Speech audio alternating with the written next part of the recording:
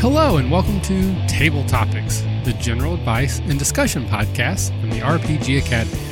I am Michael, and this is Table Topics episode number 72, The City of Brass. In this episode, Caleb and I sit across the virtual table with friend of the show, Lucas, who is one of two co-founders of Embers Design Studios. They fairly recently had a Kickstarter for a Pathfinder module called the Book of Terranol. And they are about to launch a new Kickstarter that probably will be out before this even airs for the City of Brass suite of tools, which is a web-based program that is a character builder, a story builder, a world builder, and a campaign manager that is system agnostic. So we sit down with Lucas and we talk all about it. There will be some links in the show notes to some tutorial videos that he posted, as well as to the Kickstarter that, again, should be active by the time this comes out. And I hope you guys will check it out. Also, stick around to the end of the show where we have a new 5-star review on iTunes we need to read. And we have our first sponsor. And we're going to talk a little bit about that at the end of the show. So here is Table Topics episode number 72, The City of Brass. Hello and welcome to Table Topics. I am Michael, and I have brought along with me, as I always do, my favorite co-host and yours, the Caleb G. Caleb, how are you doing tonight, sir? Wow, Michael, I'm doing great. I feel like a little bit of deja vu going on here tonight. I don't know if that's just me. I think there's a glitch in the Matrix. Yeah, there's definitely a black cat walking around that I think I saw before. Yeah. So despite our deja vu that we've done this before, maybe it's just because we've done this, 70 times before, and that may be why we're getting confused. But irregardless, we are here tonight to talk about the City of Brass. If you are not familiar with the City of Brass, we are going to change that. It is a soon-to-be released, and actually by the time you're listening to this, it should be in the process of being kickstarted, suite of tools designed to help manage your RPG games. It is created by a friend of the show, Lucas, and his design partner. He runs Embers Design Studios. And this will be their second Kickstarter. We're going to talk a little bit about that and get a little bit more specific as we go. But before we get into that, we always want to take a moment to talk about why we're here. So Caleb and I use these table topics to try to give some advice and share some opinions that we have gleaned from our many years of playing tabletop RPGs. But we understand that the advice we give or the opinions we share are not going to be applicable for every situation, every table, every time. But there is one piece of advice that we feel is pretty universal. And Caleb, what is that one piece of advice? If you're having fun, you're doing it right. That is correct. And that is our motto here at the RPG Academy, that no matter what game you're playing or what system or edition or what rules you use, don't use, or misuse, if you're having fun, you're playing the game correctly. So with that out of the way, we're going to move into our Gamer's Lexicon, which is pretty much going to be the whole rest of this show. So Caleb, what is our Gamer's Lexicon for tonight? Tonight, Michael, our Gamer's Lexicon is the City of Brass. And I think this is a perfect time to introduce our guest voice tonight, who will be happy to define the City of Brass for us. So, Lucas, step on up. Hello, I'm Lucas with Embers Design Studios, and I'm one half of the team behind the City of Brass. And the City of Brass is a web app designed to manage the mechanics of pen and paper RPGs so that you can focus on what's important, which is playing that game. Fantastic. So before we get too far into that, let's learn a little bit more about Lucas. So you've been playing RPGs for a week and a half now, right? Yeah, a week and a half plus a couple of decades. So I've been playing for about 27 years. I started with AD&D and have worked through each edition of Dungeons & Dragons since then, as well as a whole handful of other RPGs. Okay, so for you, the City of Brass is sort of, one, it's a labor of love, and two, it's out of necessity. This is a tool that you designed in a lot of ways because you needed it or wanted it, and you've built it around the desires that you've had as a game master for 27 years, correct? Yeah, that's correct. So I have long wanted a single place where I can bring together all of the different things that I need to run a game, and my players can bring in the stuff that they need to play that game. I don't like carrying around boxes full of books. And so we put together the City of Brass really to be the one place that you can go to run and manage your game. let's start off with a quick little definition. You said that the City of Brass is going to be a web application. So mechanically, this is going to be accessed through the browser of your tablet or laptop or desktop, right? Tablet, phone, laptop, it doesn't matter. The system works on every device. So we're using responsive HTML to create it. So you can use your phone, and we have people at our table that use their phones. You can use your tablet. You can use a laptop. It's whatever device works best for you. It doesn't matter if it's an iPhone or an Android or a Windows Surface, whatever they're called. Any platform, any device, City works fine on all of them. Is the City of Brass going to continue to be web only? Is there an app in the future? Unlikely. We are likely going to remain accessed through your browser. Okay, well that certainly makes sense. I mean, that's the easiest way to do it. We all have multiple web browsing devices with us most of the time, so that's a very smart move, good for easy access. Something we touched on earlier briefly, you guys basically designed the City of Brass from the ground up to meet your own needs and requirements at the gaming table. And we absolutely live in a world where making this kind of stuff is a reality, and it's a welcome addition to the gaming table. The role-playing game hobby that we all share is generally pretty welcome and accepting of these new things. And there are so many new technologies that have started purely because a designer said, I really need something that does X.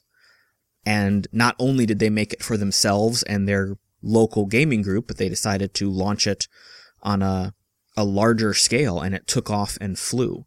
So why don't you tell us a little bit about not really just the design process of the City of Brass, but kind of what it is, what you're trying to do with it. Just give us the whole spiel. All right, so our vision is that we have an application that allows you for any RPG, doesn't matter which one you want to play, any device, any RPG, you can play and run that game. So as a player, you can bring your characters in.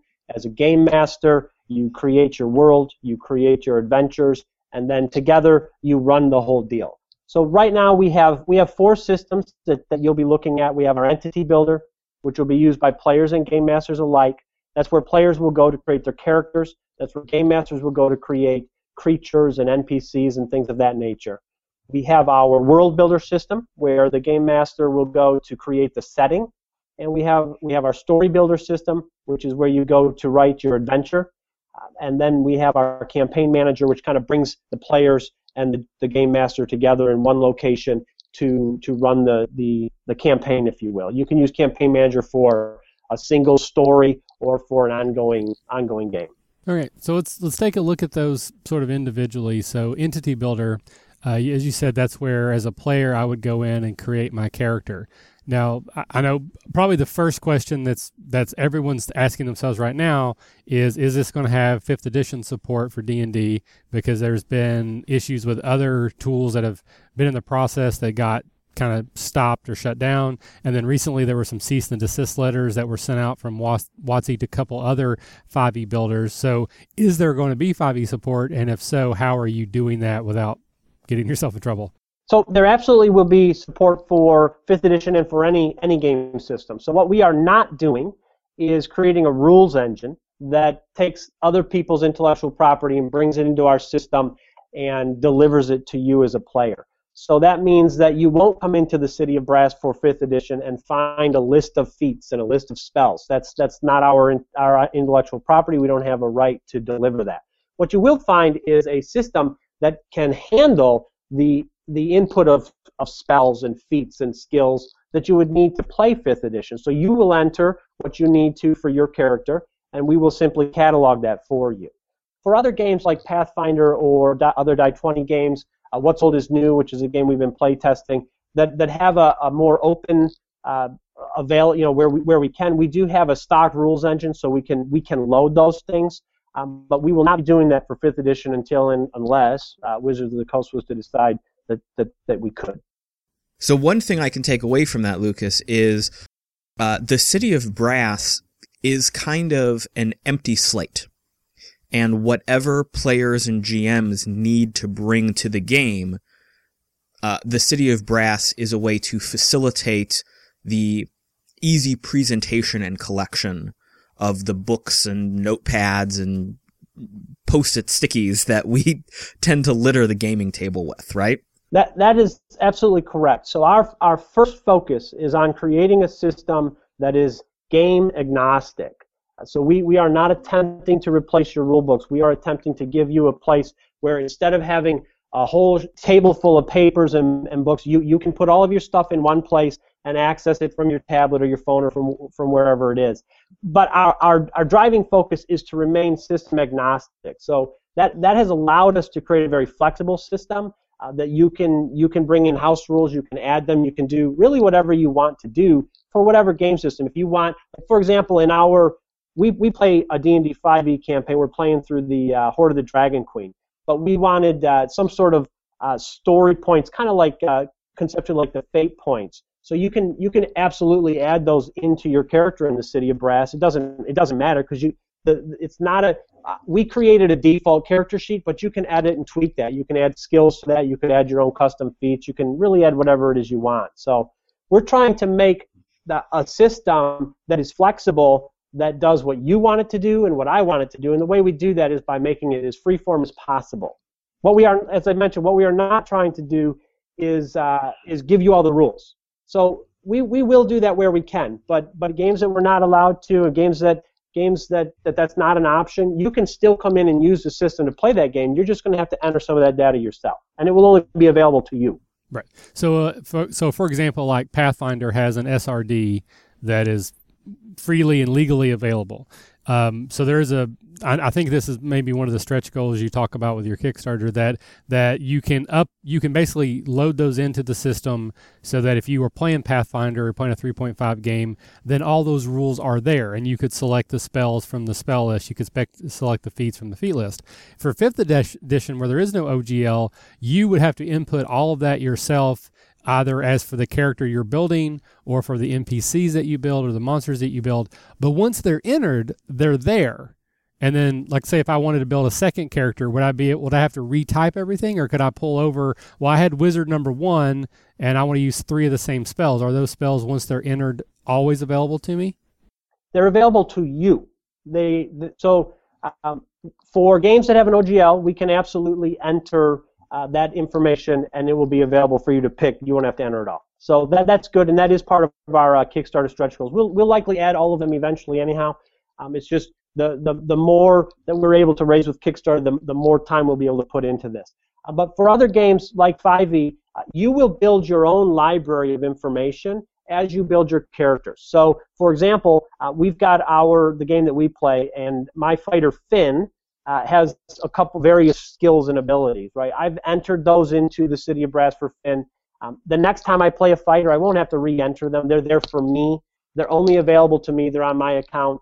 They are not available publicly. They're just stored for me. So I don't have to re-enter them. That goes for for spells, feats, and special abilities. You do have the capability to add things that are specific to a character that don't get saved. They're just for that one character. So like in a game of Fate, where you have aspects and things that are really just one character has a specific aspect, you'd add that to the character. You probably won't want to save that to your account, so you'll use another avenue to do that, as opposed to if you're playing something like Dungeons & Dragons where you want to have a feat that you'll use again and again and again. Right. So basically you couldn't crowdsource 5th edition in a week and a half, and if everyone just logged in and then systematically filled it up, it's not going to be there. But on your account, you can put in anything you want, and it's always available to you. Right. It's there for you. So I've spent the last couple of weeks putting in Pathfinder spells. If you want to do that for 5th edition for your specific account and type from your player's handbook in, then yeah, more power to you. It's there for you. It won't be available to me. It won't be available to the Caleb, but it is there for you. Okay, that's actually very, very cool and flexible, and it makes a lot of sense. It's really no different than if I wanted to make my own homebrew spell cards. There's nothing keeping me from typing those onto my computer and printing them out, and then I have them for my personal use at my table. If I were to try to go sell those, that's when I get myself in trouble. Correct. But if 5th edition does come out with an OGL at some point, which I hope they do, because I have some future plans that involve that logo myself, then you will have the opportunity. You could then load it into the system for everybody, correct? Oh yeah, if they were to come out with an OGL, you can believe we'll load that into the system. All right, so is there anything else about Entity Builder? It's a way for players to make their own characters. If it's a game that has an OGL or SRD, it'll be a little bit more point and click. Otherwise, it'll be a little bit more free-form database entering. You can use it to create monsters, NPCs. What about traps? If I wanted to make a trap as a DM, is that the way that you'd use that as well? Yeah, so for the DM or the game master, I've used Entity Builder for a variety of things. I've used it to create vehicles. I've used it to create traps. I've used it to create monsters. We call it an entity. We call it a creature in the City of Brass. You can think of it kind of like a character sheet, and it's got all of the different options that you might want, and the things that show up in the output are just what you include. So when you go to create an entity or a trap, for example, you probably won't give that trap a feat. And so the output will not show a feat. It will just show the elements that you enter. So you can be very specific, or you could just use kind of the freeform text pieces. It really is up to you. The key will be you can bring those monsters and those entities, those traps or vehicles and such, into your adventure and tag them into your adventure in our Story Builder system. Wonderful. So that is a great transition over to the next chunk of the City of Brass. You got to have somewhere to put all these entities, and that's the story. So you said that the Story Builder is a way to collectively contain all the ideas and bits and pieces of the story. So how does that work? So Story Builder is our answer to adventure design. So you create an adventure or a story or a mission, whatever it is you call it, and think of that kind of as the manila folder that holds everything. Inside that adventure, you're going to add encounters. Encounters are available. They're going to be your go-to pieces. You've also got available handouts that are for your players. So you'd create a handout and you'll assign it out to your players. And the key there is when you, as the game master, look at your story, you've got a menu. Kind of like a chapter system, right? You might have chapter 1, chapter 2, or scene 1, scene 2, scene 3. You don't want your players to see that, so you'll give them a handout, and that menu is suppressed. They'll just see the handout. But when you look at the handout, you're going to get your whole adventure structure. So inside of Story Builder, you'll go and you'll create your encounters. You'll build your adventure. You've got some tools in there for read aloud text and things of that nature. You can do some HTML formatting. Using a web builder. You don't actually have to know HTML. You'll use the web system to do that. You can pull images in from our stock image library. You can pull maps in from our stock map library. And then you can bring those entities over from Entity Builder and associate them with your encounters or other elements of Story Builder. And then, again, Entity Builder is just like the rest of the system. As you enter monsters or creatures or whatever, they are available on your account. So you could use them on this adventure, you can use them in the next one, and the next one. And you'll put them onto your story, and then you'll be able to access them right at the gaming table, right from your encounter. Eventually, we don't have this in place yet, but eventually what will happen is you'll be able to track initiative there on your story. You'll be able to track hit points for each of those different monsters. If they've got powers, in 4th edition, for example, there are all sorts of things had powers that they could use once an encounter that recharge and whatnot. All of that trackable stuff will be available to you inside a Story Builder, kind of tied onto that encounter. That's a future enhancement that we're building towards. All right, so to make sure I understand, so you can bring maps in. So is this like a virtual tabletop at that moment, or this is just like for ambience, like here's the map where you're at, but you're actually not moving tokens or anything on a screen anywhere, right? No, this is not a virtual tabletop. So you would bring in a map. It's really, think of it as the Story Builder system is kind of, if you're the game master, it's the adventure, and you're looking at it. It's just you're not looking at it on paper with a map on your piece of paper. You've got a map in the system available. You could show it to your players. The better option there would be to create a handout with the map and show it to them, but it is not a virtual tabletop. Absolutely not. Okay. but there might be a combat module added at later time so that you could run the combat, because you can already attach monsters. So let's say that I'm starting my game, and the first thing that's going to happen is they're on a caravan through the woods, and they get attacked by goblins, and that's going to be the first thing that happens game one, night one, whatever. So I can say in Story Builder, I can go in and type out the ambush and put some NPCs, or the sounds of the forest, the creak of the wagon wheels, the babbling brook nearby. Then the goblins attack, and I've attached 4 goblins in there, either in 5th edition that I've entered myself, or another game system where there's SRD. I can pull the stats directly from the information available, but I can't necessarily right now go, okay, Goblin 1 gets hit for 5 points of damage, click a couple buttons, and it shows that on the screen. That's something that you can do, but you can't quite do it yet. Is that correct? That's correct. That is a thing we're building towards.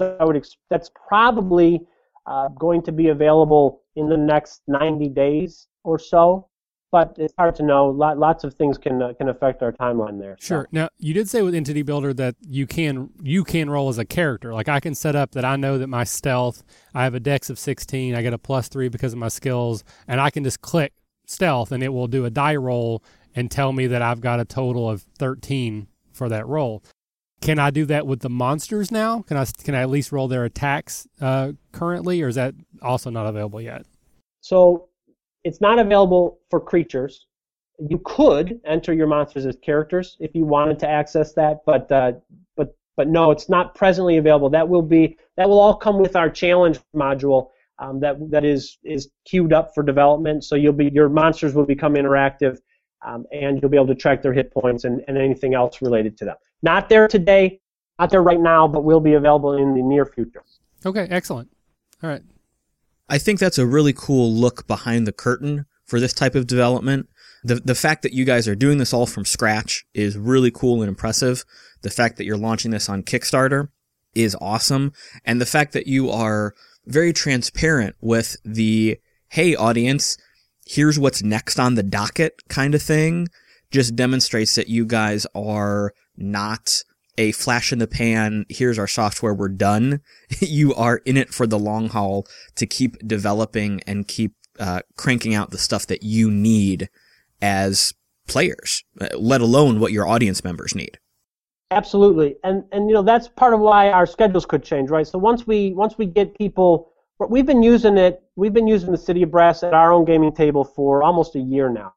But once we go to beta and bring in people post the Kickstarter, I expect that we'll probably get some requests for things that are likely, they may bump out different priorities that we have. So we might feel like the challenge module is the next thing, but when we have more people using it, we're likely to run into other things that we might need to be focused on.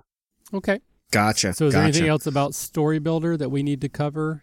So again, are there like templates, for example, like it'll say box text here, monsters here, or is it all more of like a free-form word processing program, or how does it actually look on the screen? So when you go to design it, you're going to be looking at just a kind of a blank screen, and you're going to add sections. We call them page sections.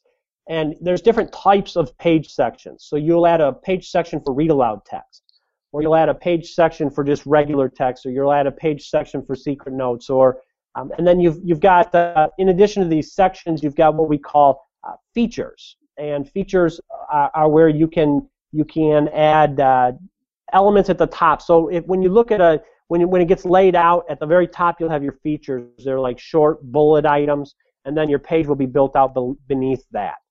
So it guides you through the process. You don't like I said, you don't need to know anything about building a web page. You'll just go in and you'll build all these sections out, and it will place them all for you. There's also there's a couple of ways to help organize everything. So you've got your story, your adventure, and then inside of that you're going to have your encounters, and your encounters can have child encounters. So you might have a dungeon, and it might have 10 rooms. So you could create the dungeon as your parent encounter, then create the 10 rooms as child encounters to that parent, and they will automatically, assuming you tell them to, they will automatically show up in the dungeon encounter for you, so you can easily drill into any of them and then drill back up and down from them. So when I write an adventure, I structure it in that way so that as my players go from room to room to room to room, I can easily bounce back and forth between each of the different rooms that are available in the dungeon. We've also got a tag system, so you can tag things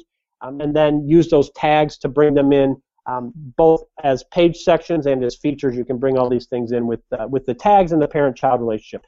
It really will help set up and manage your adventure in a way that I have found it to be immensely helpful when I'm running the game. Even more so, those page sections, those parent-child relationships, and the tags are very useful in the world builder system, where you're able to associate things like one nation and all of the cities and the NPCs and things in it. But very useful in both systems. And that's one of the things that we've done inside the City of Brass is attempt to make each of the different systems as similar, they function as similarly as possible. So if you learn how to create an adventure in Story Builder, you know how to create a world in the World Builder system because they use the same fundamental processes. They're going to look the same. They'll walk and talk the same. You'll be familiar with them as you cross systems. Okay. So I guess that probably moves us into the World Builder then. That would be the next step along the train there. So tell us a little bit more about that. All right, so World Builder is meant to do exactly what it sounds like. So we wanted a system where you could easily and quickly create a game setting, and then you could manage that game setting in a very simple way. So I have entered our own homebrew world that we've been playing in for 20, 25 years, and we structure it with these records where you will say this is the world of Corinth. That's the name of our homebrew world. And then I've entered as a child to Corinth. In World Builder has several kind of sub-elements. It's got an atlas where you're going to enter things like continents and cities and whatnot. It's got an inhabitants section where you'll enter people or races. It's got a religions area where you're going to enter your religions, and a deities section where you'll enter the gods that are maybe associated with those religions, maybe not. So it's got several sub-elements to it as well. You'll go in there and you'll build all these things out.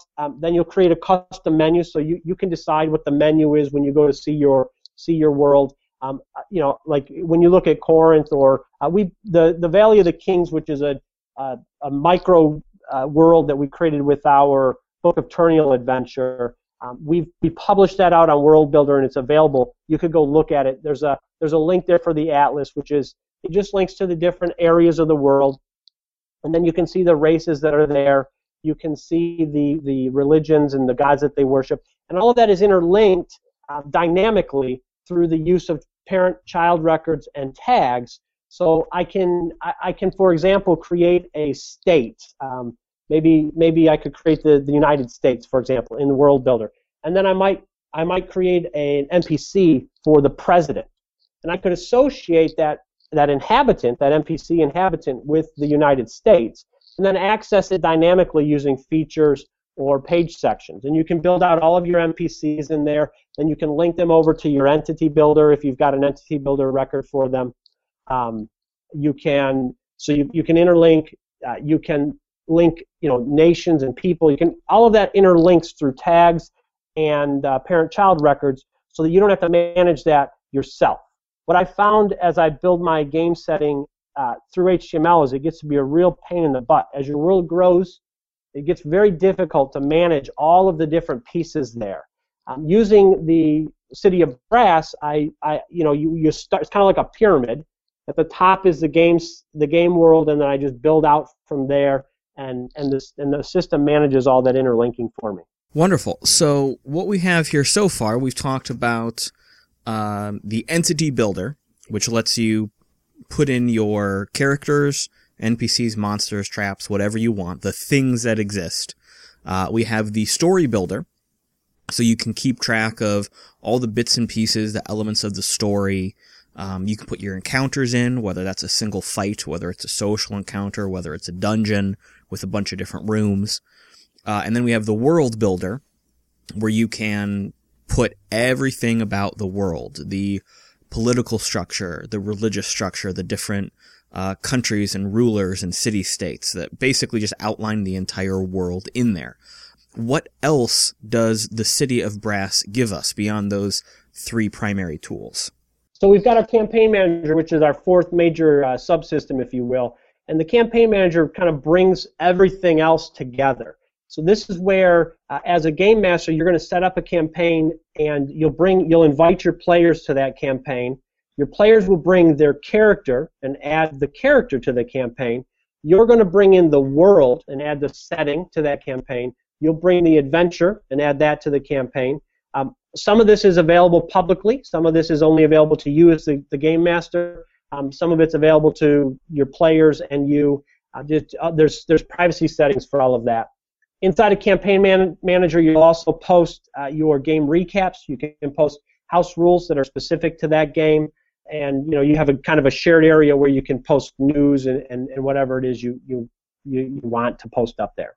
So the campaign manager brings the other elements together. It's really where you're going to go to run the game itself, and where your players will go to see all of the different recaps that you've got for your game, and to see the public parts of the other characters. So they'll be able to see a character sheet that comes out of Entity Builder has basically two elements. It's got a profile, which is really meant to be public, and it's got a character sheet, which is probably private, although it could be public if you want it to be. And so the character, they each have different privacy settings. So inside a campaign manager, if you set your character profile to public, your other players can go and look at that. So in our 5e games, we put our background and our ideal and our flaws on the profile. And we put things like all of our stats and skills and stuff on the character sheet. And then we share the profiles, so anybody at any time can go look at those. And the character sheet itself is available to the player and to the game master through Campaign Manager. Okay, so really what you're saying here is that the City of Brass is a piece of software that is intended to hold all of the paper supplements that we would have at the gaming table. It's a place to put the character sheets, the monster stats, the notes the game master makes about the world and the encounters, the maps that he or she might draw up, the pictures that he or she might put together for the monsters or the environments. It's the City of Brass is meant to capture all of those bits and pieces of paper and have it be in one place where everyone can go to and easily manage the game. Absolutely. And for all the games that you play. So you don't have to have one place for D&D 5e and another place for Pathfinder and another place for Fate. You have one place for all the games that you play. It's always there. It's available for you anytime on any device you have. I have personally found it extremely convenient to be able to pull up any piece of it on my phone or my tablet. There's a slightly different experience if you're using a phone versus a tablet or a computer, just by the nature of the device. But everything is available. It's extremely convenient. All right. Well, I guess that leads us to the big question. What's it going to cost? One, from the Kickstarter, and then two, once it's out and about, what's it going to cost me to buy into this? So that's part of the function of our beta, is to make sure that what we have modeled for costs are going to work for us. So I can't give you the ultimate price today. What I can tell you is it's a subscription model. So you'll have a monthly or an annual charge to access the City of Brass. For our Kickstarter, we're looking at several different levels, and the first level, which will give you access during our beta period, which is probably going to be about 3 months, is $20. And then you'll be able to, if you're interested, you'll be able to get a 1-year subscription beyond that during the Kickstarter that we're looking at for $24. And you could buy up to 3 years of your subscription there through the Kickstarter for $24 each. But our go live price, once we're out of beta and into production, that's the part of beta, is to make sure that we've got all those assumptions right. So I can't answer that today. Okay, but so at least for the Kickstarter, you're looking at $24 for a year subscription, essentially $2 a month. That's correct, for the Kickstarter, absolutely. That's not bad for what you're offering. No, we're trying to be as reasonable as possible. Well, that makes good sense. I mean, you are putting together tools that are pretty common sense. You're just condensing them all and making it really, really convenient. I think Michael said this earlier. You guys are clearly doing this out of your love for the game and your love for the hobby.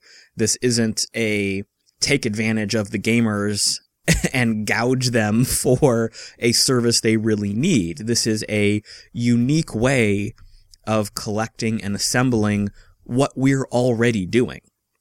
I mean, I'm still an old pencil and paper kind of guy, and whenever I go to the gaming table, I've got to throw 3 or 4 notebooks in my bag along with my source book and PHB and Monster Manual. So you're just making my job easier. That is our goal. Yeah. Make what you do, what I do, what Michael does easier. And, you know, we'll do that in a variety of ways. One is to collect all that up. Another is to provide where we can stock rules. We've got some stock images that are available. We've got stock maps. We envision a future day where we could publish stock adventures that people can pull down. Probably have a community area where people could contribute stuff. That's all future stuff that we do not have in place today, but it's stuff that we can see a value to that at some point, and hope to be able to deliver it at some point. Well, it sounds very cool. You do have, which we're recording this before the Kickstarter goes live. By the time anyone hears this, the Kickstarter will already be out. But you have several YouTube videos that you've put together where you kind of walk through the various aspects and kind of show like a tutorial of how the system works and what it actually would look like. So certainly by the time this goes live, those will be available, possibly even more through the Kickstarter. So if people are not quite understanding or they want to see what it's going to look like, they have some avenues. If you will send me any links, I will make sure to include those in the show notes so that I can get those on there for people as well. It sounds like you're putting something together that would, as Caleb said, very convenient. And honestly, I think the pricing model is pretty outstanding. I mean, obviously those aren't final prices, but you know, I'm unabashedly a big fan of what Trapdoor Technologies was trying to do with their game or their system, and I wanted that to fund. And it sounds like you're doing something kind of similar to that, but I think your numbers are a little bit, I don't know about more realistic, but they're more attainable, I think, at least early on. So I, of course, wish you all the best success in the world, sir, and I look forward to getting involved in that Kickstarter when it goes live. Thank you, and thanks for having me on today. Oh, our pleasure. We always like to ask, though, we're not going to let you get out of here without answering our official question. Caleb, do you want to throw out our closer question for a friend Lucas here? Definitely. So, Lucas, our RPG Academy closer question. What is the one piece of advice that you would give to any brand new GM, DM, or player coming to the role-playing table? I guess I would say have fun. Don't get too caught up in the rules. Just have a good time. That's the whole point. We play this game because it's fun, or it should be. So if you're not having fun, then something's wrong. And it could be the game system you're playing. It could be the group you're playing with. It could just be your mood. You're having a bad day, and maybe it should be a movie night instead of a role-playing game night. But absolutely, focus on the fun. The rules should always take a back seat, says the Fluff Master. That sounded dirty. Awesome. All right, Lucas. Well, we'll get you off of here since we spent half an hour talking that wasn't recorded. So you've been here for an hour. Do appreciate your time. Well, thanks, guys. Thanks for taking the time to have me on. I do appreciate it. Of course, man. All right. Tell everybody I said hey, and we'll talk again soon. All right. Cool. Thanks. Thanks, bye. Lucas.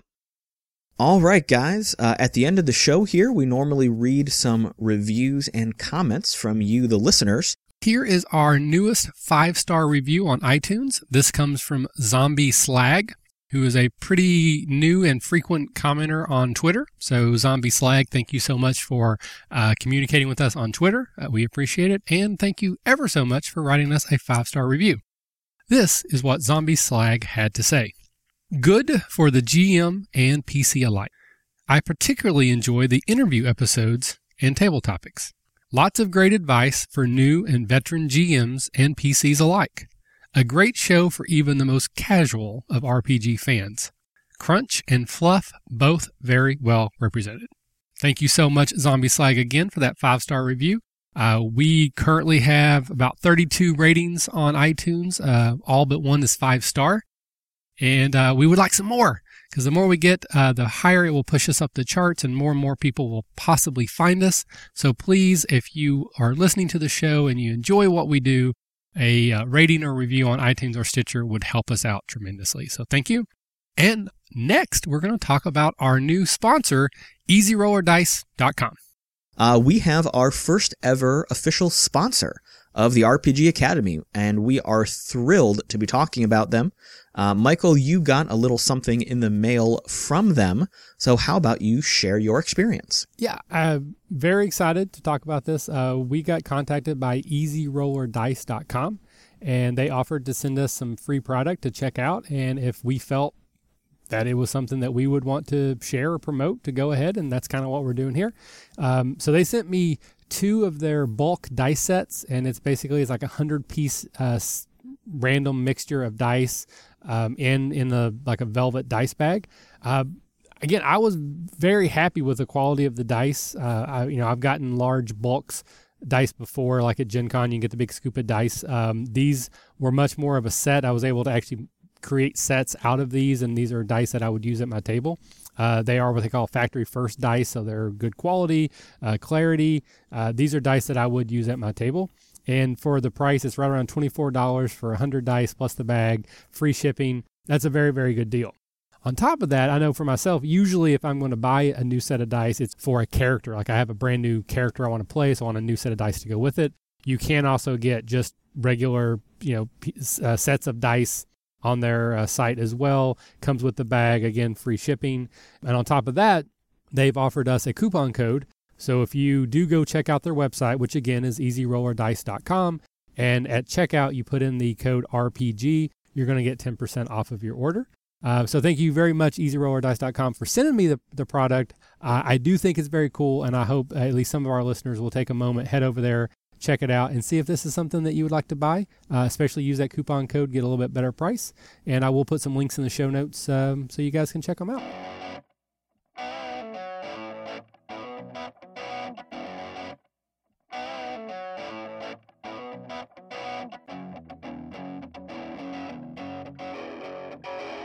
Thanks for attending the RPG Academy and listening to our podcast. We do this out of love for the hobby and for you, our fans. This podcast and site content will always be free for you to enjoy and utilize. But we do have expenses related to the show. If you'd like to help out in any way, please visit patreon.com/the RPG Academy and check out the rewards we are providing for your monthly pledges. We will use all funds that come in to improve the show and give you better content and quality. And if you don't have the coin to spend, don't worry. You can still help us out numerous ways. One, you can subscribe to our show on iTunes, or you can leave us a 5-star review on iTunes or on Stitcher Radio. Also, if you clear your cookies and then visit Amazon or DriveThruRPG through our portal, we get a kickback from your orders, and it doesn't cost you anything extra.